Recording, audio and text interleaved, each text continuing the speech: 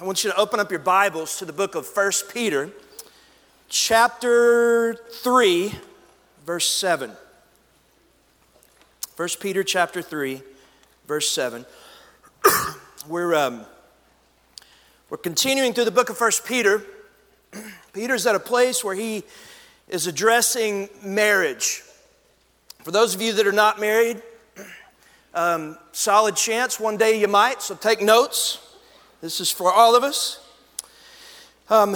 It's important to remember, it's actually critical that you remember that as Peter teaches on marriage, he's doing so in the larger context of how Christians ought to live in submission, not only to God, but to other institutions and relationships that he's placed in our life.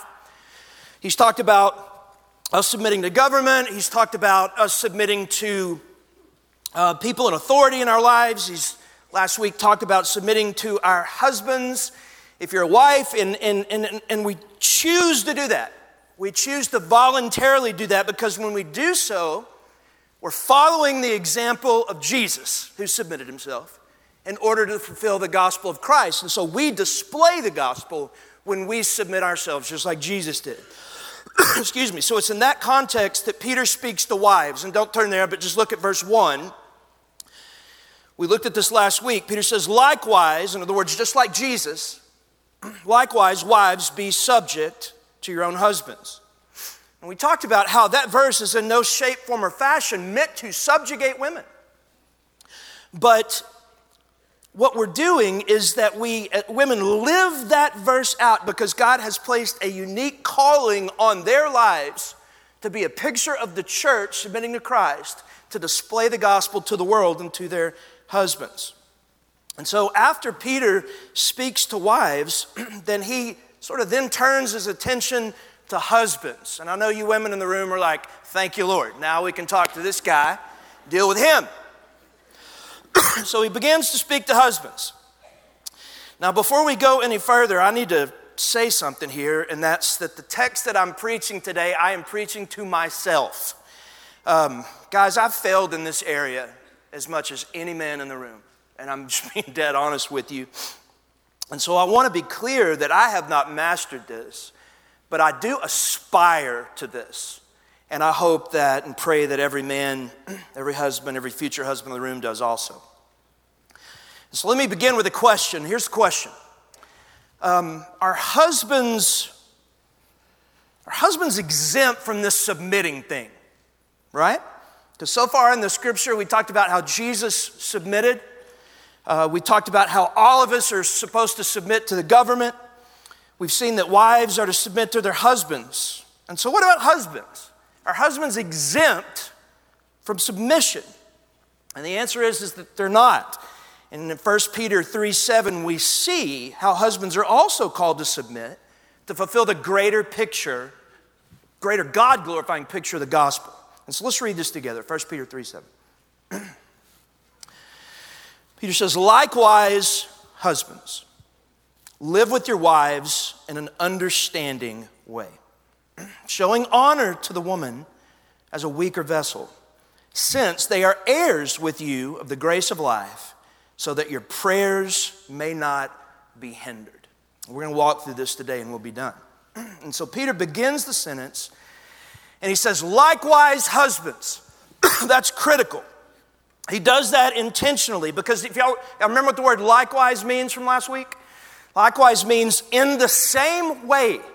Okay, so when Peter says likewise, husbands, he's saying that in the same way Jesus submitted in order to fulfill the gospel, in the same way that wives submit in order to display the gospel, he's saying you too, husbands, likewise, in the same way that Jesus and your wives are also called to submit in order to display the gospel. So here's the question I want to answer with the rest of the sermon. And what does that mean? What does it look like for husbands to submit themselves in order to fulfill the picture of the gospel in marriage to his wife and to the world? So go back to 1 Peter 3:7, because Peter tells us exactly what this looks like. In 1 Peter 3:7, he says, likewise, husbands, in the same way as Jesus, in the same way as your wife, he says, likewise, husbands, live with your wives in an understanding way. And so the first instruction he gives us as men, as husbands, he said, look, I want you to live with your wife in an understanding way. All right, now what does that mean? What does it mean to live with your wife in an understanding way? Well, I read a bunch of commentaries on this, studied it at length, trying to get my mind around what that means, living your wife in an understanding way. Almost every commentary I read were not big fans of that translation, live with your wives in an understanding way. They said it didn't really fully articulate what the text means. They said a better understanding or a better translation of that would be, husbands, live with your wives according to knowledge. Okay, husbands, live with your wives according to knowledge. What does that mean? Well, what Peter's saying is that a husband, if you're going to love your wife the way Christ loved the church, then you need to know some stuff. If you're going to love your wife like Christ loved the church, then you're going to need some knowledge.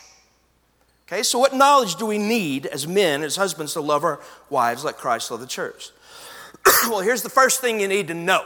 Here's the first way you need to live with knowledge. First and foremost, you need to know Jesus. Y'all with me, men? That's pretty straightforward. If you're called to emulate Jesus in your marriage, if you're going to emulate Jesus in your marriage, then first and foremost, you need to know Jesus if you're going to emulate him. And I want to say something, and I think we forget this a lot as husbands. But I am convinced that the greatest gift that we as husbands could ever give our wives is to love our wives the way Christ loved the church. Those were women saying amen.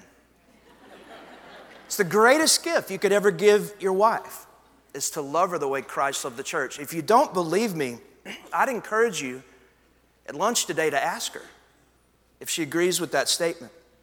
I want you to ask her, if you had to choose between me being a jerk and living in a big fancy house or me loving you like Christ loved the church, what would you choose?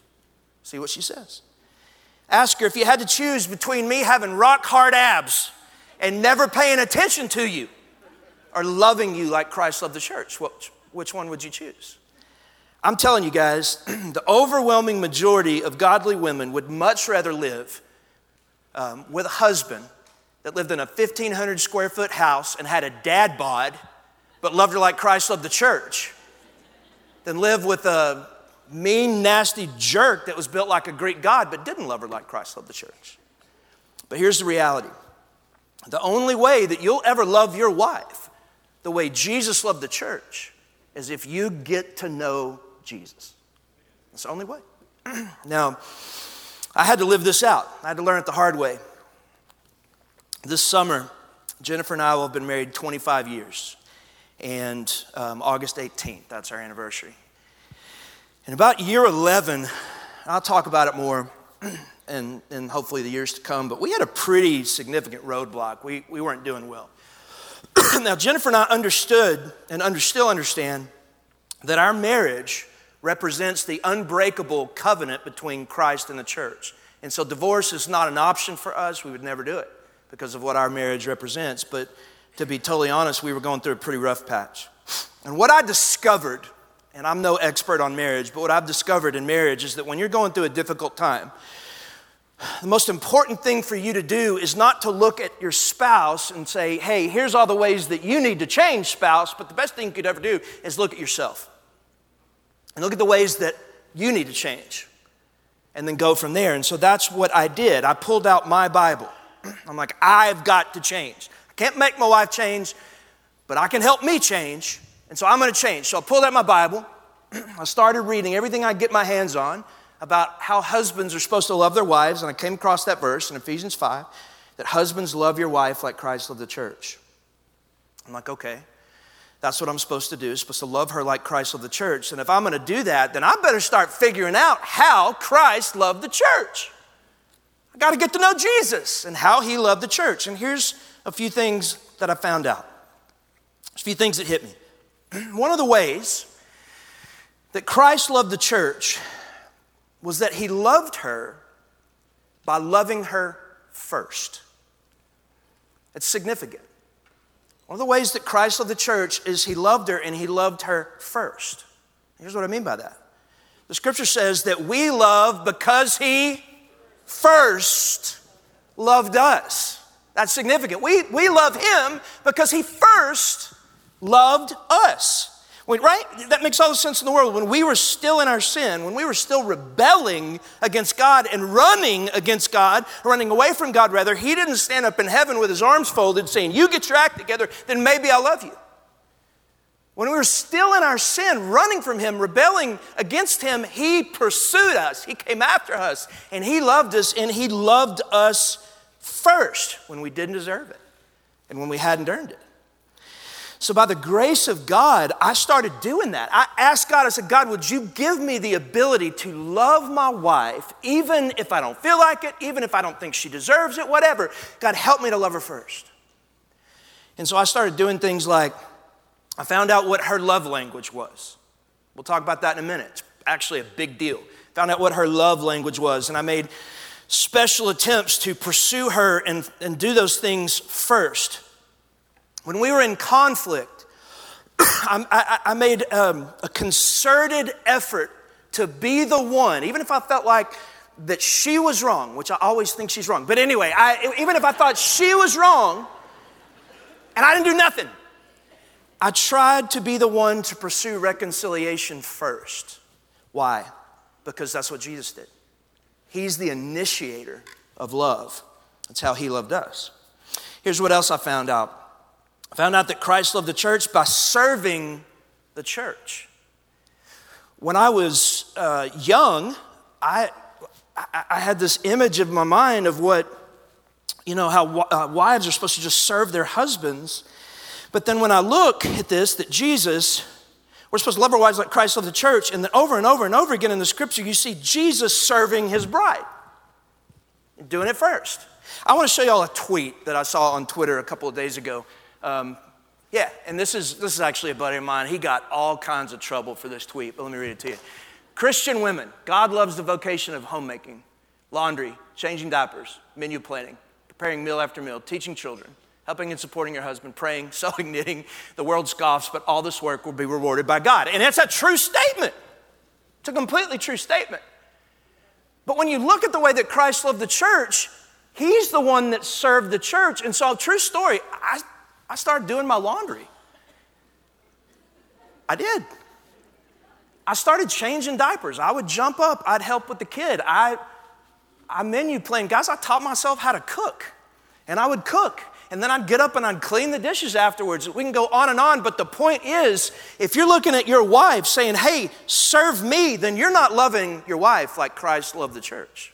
Find ways to serve her and serve her that way. Here's another thing that I learned. I learned that Jesus brought us to repentance not through anger, but through kindness. I just talked about it in my prayer.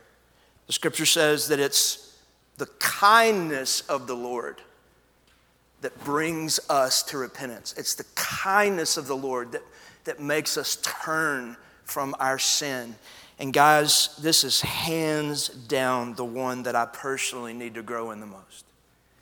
I come from a long line of men with notoriously bad tempers. Anybody can relate to that? That's my granddad was a mess. My dad was a mess. And in my flesh, I can be a mess. Frustration, when things don't go well, frustration and anger are like my default fleshly reaction if I'm not walking in the Spirit. And my wife is one of these sensitive souls that she just does not respond well to anger at all. Like it folds her up. And so here you got this guy that came from a long line of angry idiots, and you got this woman that's this gentle little flower, and it's like, right? And I had a friend tell me something one time after an argument with my wife. I was talking to him, and it really stuck with me.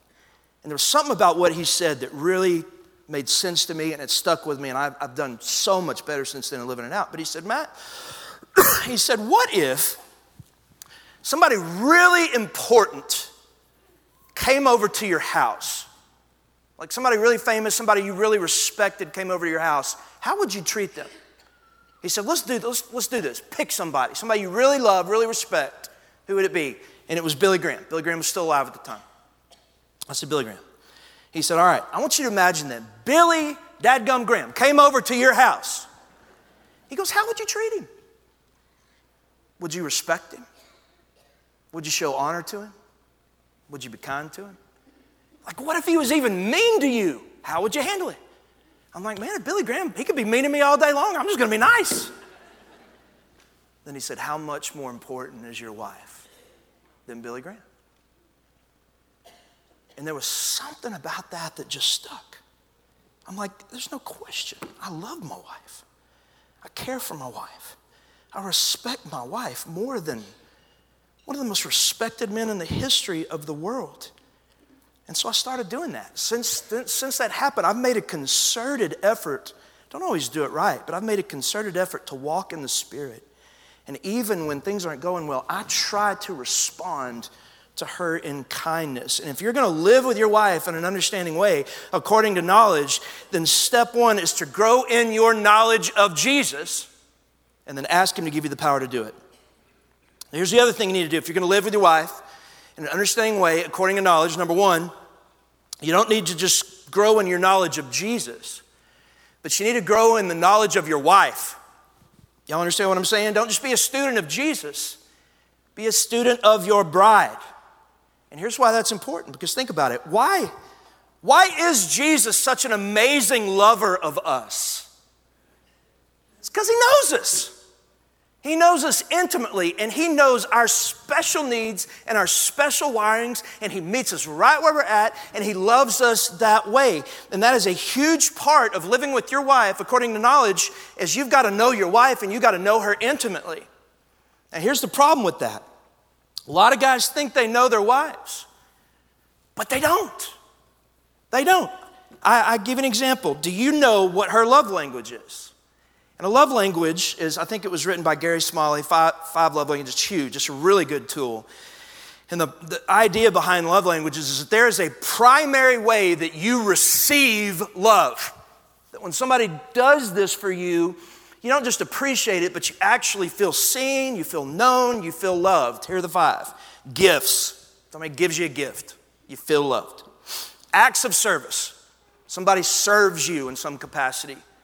You feel deeply loved. Physical touch. Somebody touches you. You feel loved. Quality time. Not just hanging out and watching TV, but like quality time, connection. When that happens, you feel loved. Words of affirmation. Speaking value over the other person they feel really loved. Well, one or two of those things really makes your wife feel deeply pursued and cherished and loved. Do you know what they are? Okay? Some of them do, some of them don't, right? Back in the day, I had no clue about the love language thing.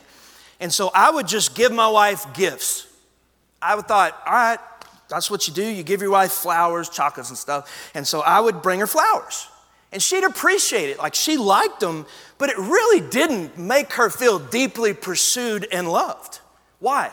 Because she's a quality time girl. That's her thing, quality time. Anyway, for me,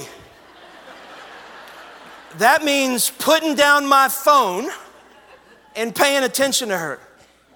That means taking her on dates and me being present, not just physically, but emotionally. That means sitting at the table in the restaurant with her in front of me and me not watching the Astros game on the TV behind her. Women, can I get an amen? There you go. That means me sitting at the table with her and not, while I'm nodding my head when she's talking, thinking about sermon point number 3. But for me, it means looking her in the eye, asking her probing questions about her life, about her walk with Jesus, about what she's feeling, about her hopes and dreams, and then actually do something crazy. You listen to her when she talks. Being a student of your wife means that you know how she primarily receives love, and then you do that. Being a student of your wife means you know her weaknesses and you know her temptations and you help her overcome them with grace. Being a student of your wife means that you know big things like her dreams and her goals, and you go help her accomplish them instead of always expecting her to do that for you. Being a student of your wife means knowing little things Like, how does she like her coffee? So that you can start her day off with loving her. And something little as bringing her a cup of coffee. I could go on and on, but here's the point. All that takes submission. All that takes submission. It takes submission of your time, men. It takes submission of your attention. It takes submission of your flesh and not being angry. It takes submission of your priorities at work sometimes. It takes your submission of your hobbies, which mean you pursue her instead of your hobby. Submission is not just for wives. It's actually a mutual picture of submission, which Paul actually says in chapter 5, but it's a mutual picture of submission so that both of you together are displaying a picture of Christ Jesus in the church. And guys, let me give you a little secret here, what I've learned. If you want a better marriage, both emotionally and physically and spiritually, this is where you start. You live with your wife in an understanding way according to knowledge. You get to know Jesus and you get to know her, and then you go do it. So go back to the text, 1 Peter 3:7. Let's look at the second thing he says about what this all looks like. He says, likewise, husbands, live with your wives in an understanding way, showing honor to the woman as a weaker vessel. Okay, so the first way we love our wives like Christ loved the church, we live with them according to knowledge. Second thing Peter says, how we live this out, is we show them honor as a weaker vessel. Now, before women start getting offended here, let's talk about what that means. What does the weaker vessel thing mean? That we're supposed to show them honor as a weaker vessel. Well, it's important to note that the scripture doesn't say that women are lesser vessels. It doesn't say they're inferior vessels. It says show them honor as a weaker vessel. And when you understand the context of that, that's not a put down. It's not a put down at all, but it's actually a term to describe God's intended, God-given design of women. Okay? And so let me explain. Like, a vessel is something that you place something into, and it holds something. And so a metal shipping container is a vessel that carries tons and tons of weight, while a glass vase is also a vessel, but it just carries water and flowers. One is not better than the other. They're just different. They have different functions. That's essential. They're designed differently. That's what the scripture's saying. And so when the scripture describes women as a weaker vessel, it's not talking about intellect. My wife is hands down smarter than me. It's not even close. That's not deprecating humor. Like, she's a lot smarter than me. It's not speaking about spirituality. My wife, in most areas, is a lot godlier than me. That woman has not missed a quiet time that I can ever remember in my entire life with her. She's the godliest woman I've ever known. It's not speaking about emotional strength, because I can't tell you how many times something goes wrong and I'm falling apart and she's a rock. A lot of you husbands know exactly what that's like. So bottom line, here's what this means. Both men and women are vessels, but God has designed you differently. And so men, what we're doing here is we're called to show honor and not take advantage of women's God-given design. And so most scholars believe this is talking about three areas. How we show honor to them as a weaker or different kind of vessel. One is physical strength. Physical strength. So you don't take advantage of that, but you honor her with physical strength. So as a whole, God created men to be more physically strong than women. Now I'll say as a whole, why? Because there's some women that I've met at the gym that could beat my tail if they needed to, right? So this is not across the board, but as a whole, okay? The other is authority. Authority. By God's design, men do have a higher authority in the marriage, because marriage is a picture of the gospel. It's a picture of Christ Jesus and the church. That's what we're displaying. And men represent Christ, who has the authority over the church. And so we're supposed to honor them with our authority, okay? And then the third is emotional sensitivity. Now hang with me on this. Again, this is not true for every man and woman, but as a whole, God has given women a higher level of sort of emotional intuitiveness, emotional sensitivity than men have. It's actually a strength of theirs. Women are a lot more caring, they're a lot more intuitive, they're a lot more sensitive to people's feelings and emotions in a way that most men aren't. And so very quick today, I'm going to walk through Men, how can you show honor to women in those 3 ways? We'll do the last part of the text, we'll be done. So how do we not take advantage but honor our wives physically? It means things like, in the middle of the night, if you hear a window crash, men, you pick up the 9mm and you go deal with it. That's what I do. In the middle of the night, it happened the other night, we hear this, and I have in my drawer 9mm. Yes, I do. Don't try to break in my house. Important safety tip, 9mm, shuck it, I walk out the door in my underwear, right? This is what I didn't do. When we heard a crash, I didn't look over and go, baby, I did this last time. It's your turn. Will you go do it too? You honor women in that way. You, as men, put yourself between your wife and any danger. That's step 1.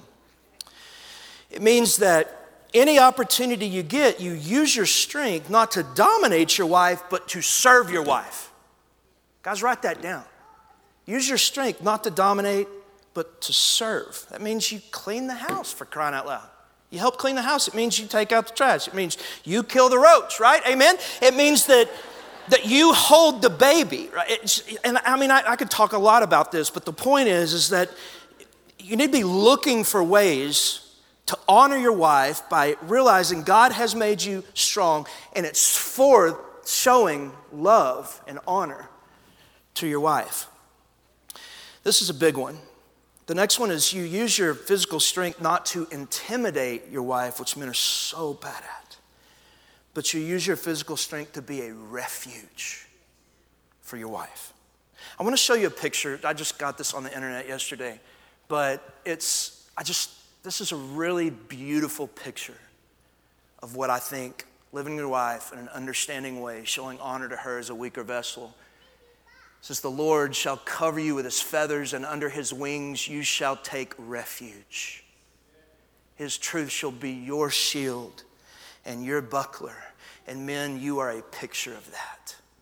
This is a wonderful, beautiful picture of what we do with our wives. We don't use our strength as a way to dominate and intimidate our wives. We use our strength to be a place of refuge and safety for her to run to when she needs it. So the second way, that's physical. Second way, we don't take advantage, but we honor our wives. I'm going to do this really fast, is with our authority. Is with our authority that God has given us as the head of the household. And so as we have this authority that God's given us, and the point is that you don't use that authority to demand submission. You don't use that authority to make her submit, but you do what Jesus did, which is use your authority to love and earn that from your wife. And if you think about it, if there was anybody on the planet that had the right to demand submission and use his power to do it, it was Jesus Christ. Because he's perfect, he's completely righteous, and he could have, and when we were in our sin, he'd have been completely justified in using his power to demand submission to us, but that is not what he did. He washed our feet. He submitted. He served. He loved. He walked to the cross, and he subjected himself and won our love. Amen? He won it. He won it. And isn't that ultimately why you submit to Jesus?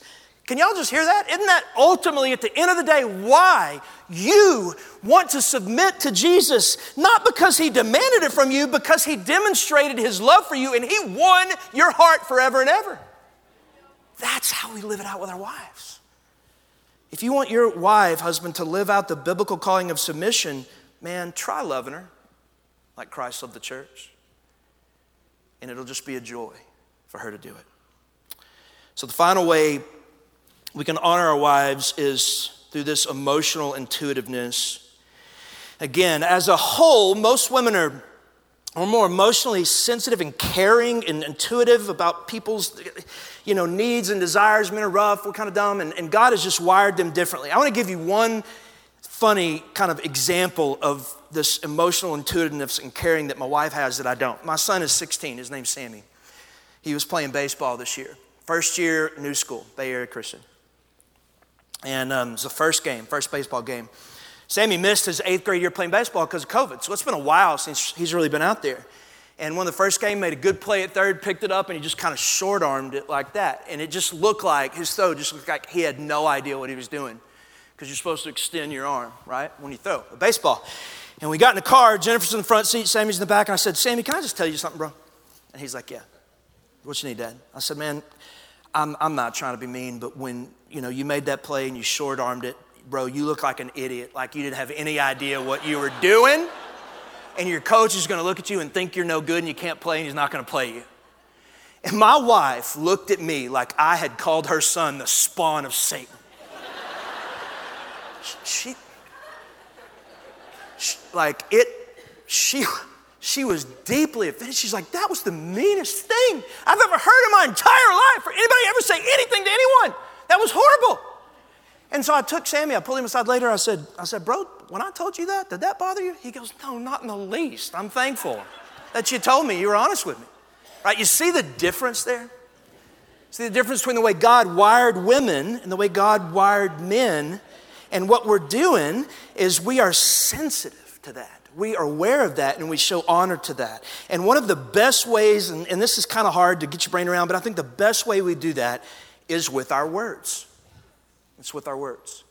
My words have the ability to harm my wife. I called my son an idiot, said he looked stupid, and she's like, ugh, right?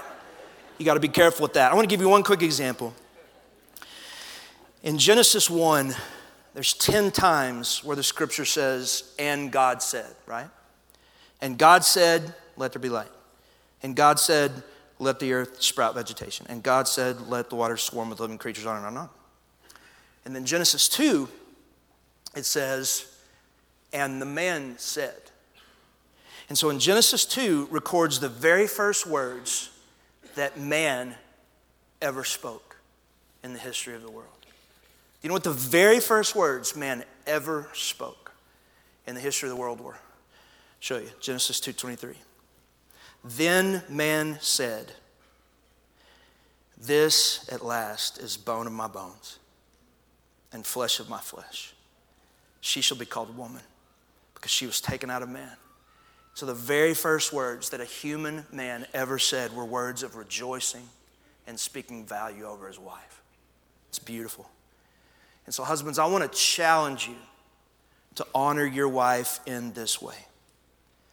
Make a concerted effort not to demean her with your words, but to honor her with your words. Don't use your words to tear her down or to criticize her, but use your words to build her up and breathe life to her. And I want to make sure that you do that in front of your children. Because I want you to think about what your words are saying to your children because you represent Jesus Christ in your family. Because you're the head of the household and because you represent Jesus to your wife and to your children. If your children see you demeaning your wife, if they see you being mean to your wife, if they see you threatening your wife, what is that saying about Jesus? What is that saying about how he treats us? You're the picture. You're meant to emulate him. It's subtly teaching your children that that's how Jesus responds to us, and it is sending a wrong picture of how Christ loves us. You are the picture of Jesus. Live it out. Make it a go this week to honor your wives. Let's look at the last thing Peter says. 1 Peter 3:7.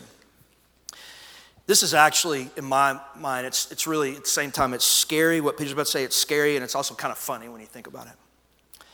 1 Peter 3:7, he says, likewise, husbands, live with your wives in an understanding way, showing honor to the woman as a weaker vessel, since they are heirs with you of the grace of life. He's saying, since they're an heir with you, they're an heir to the inheritance of the kingdom of God, which we're like, cool, we get that. But back in the day, that's a radical statement. Women weren't heirs. He's like, hey, they're heirs to the kingdom of God. He says, you're doing all that so that your prayers may not be hindered. Live with your wife in an understanding way. Be kind, both physically, honor her physically, with your authority, with your words. Why? So that your prayers may not be hindered. That's a fascinating verse. It's fascinating. Because what Peter's doing is he's giving us a litmus test for how well we're living this out. And so if you were to ask Peter, how can I know if I'm living with my wife in an understanding way showing honor to her as a weaker vessel. How can I know if I'm doing that? Then Peter would look at you and he'd say, well, how's your prayer life going? How's your prayer life going? If your prayer life is pretty terrible, it might be because you're a pretty terrible husband.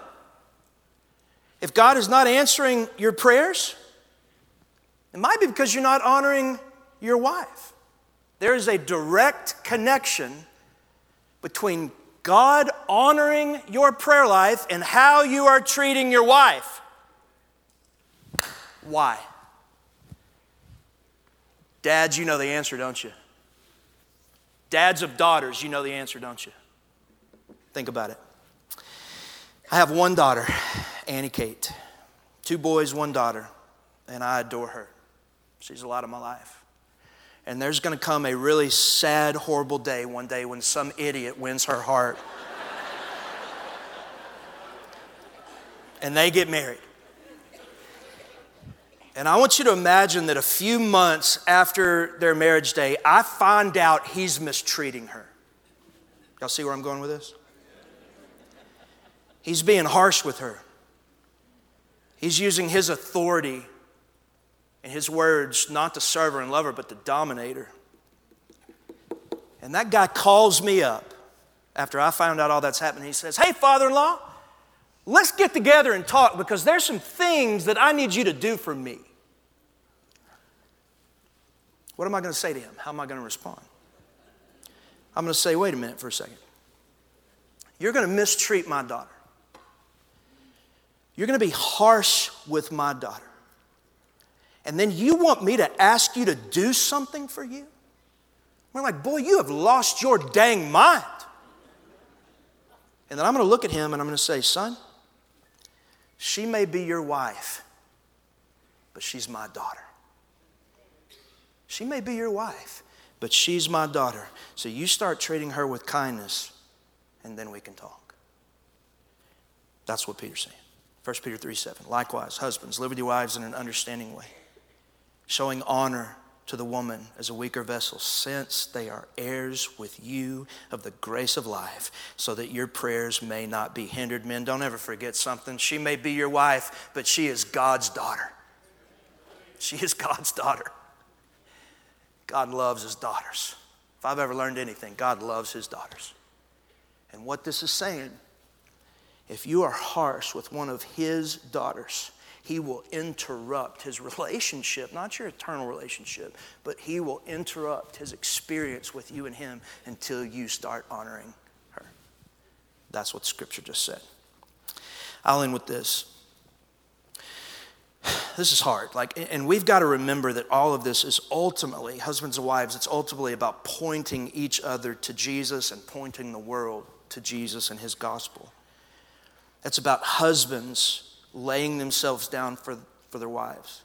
It's about wives laying themselves down for their husbands so that the two of them can be a picture of Christ's love for the church, right?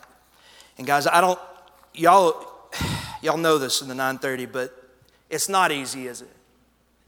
It's not easy. It's real clear in the Scripture, but it's not easy. And just a few verses earlier, Peter says, for to this you have been called, because Christ also suffered for you, leaving you an example so that you might follow in his steps. Peter calls it suffering for a reason. It's because it's going to be hard. It's going to be difficult. But my goodness, isn't Jesus worth it? If this whole thing is to display a picture of Jesus to the world and to one another, if there's anybody worthy of this, it's Jesus Christ. Amen? And listen, I'll end with this statement. Only to the extent that you realize that Jesus has done this for you, will you be willing to go out there and do it for your husband and do it for your wife? And so let's bow our heads and let's pray together.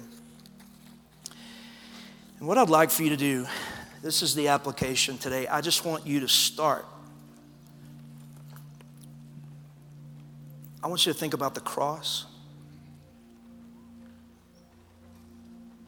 Think about the Garden of Gethsemane when he's sweating blood. Think about the upper room when he's washing the disciples' feet. All of that is a picture of the King of Kings and the Lord of Lords laying himself down for his bride.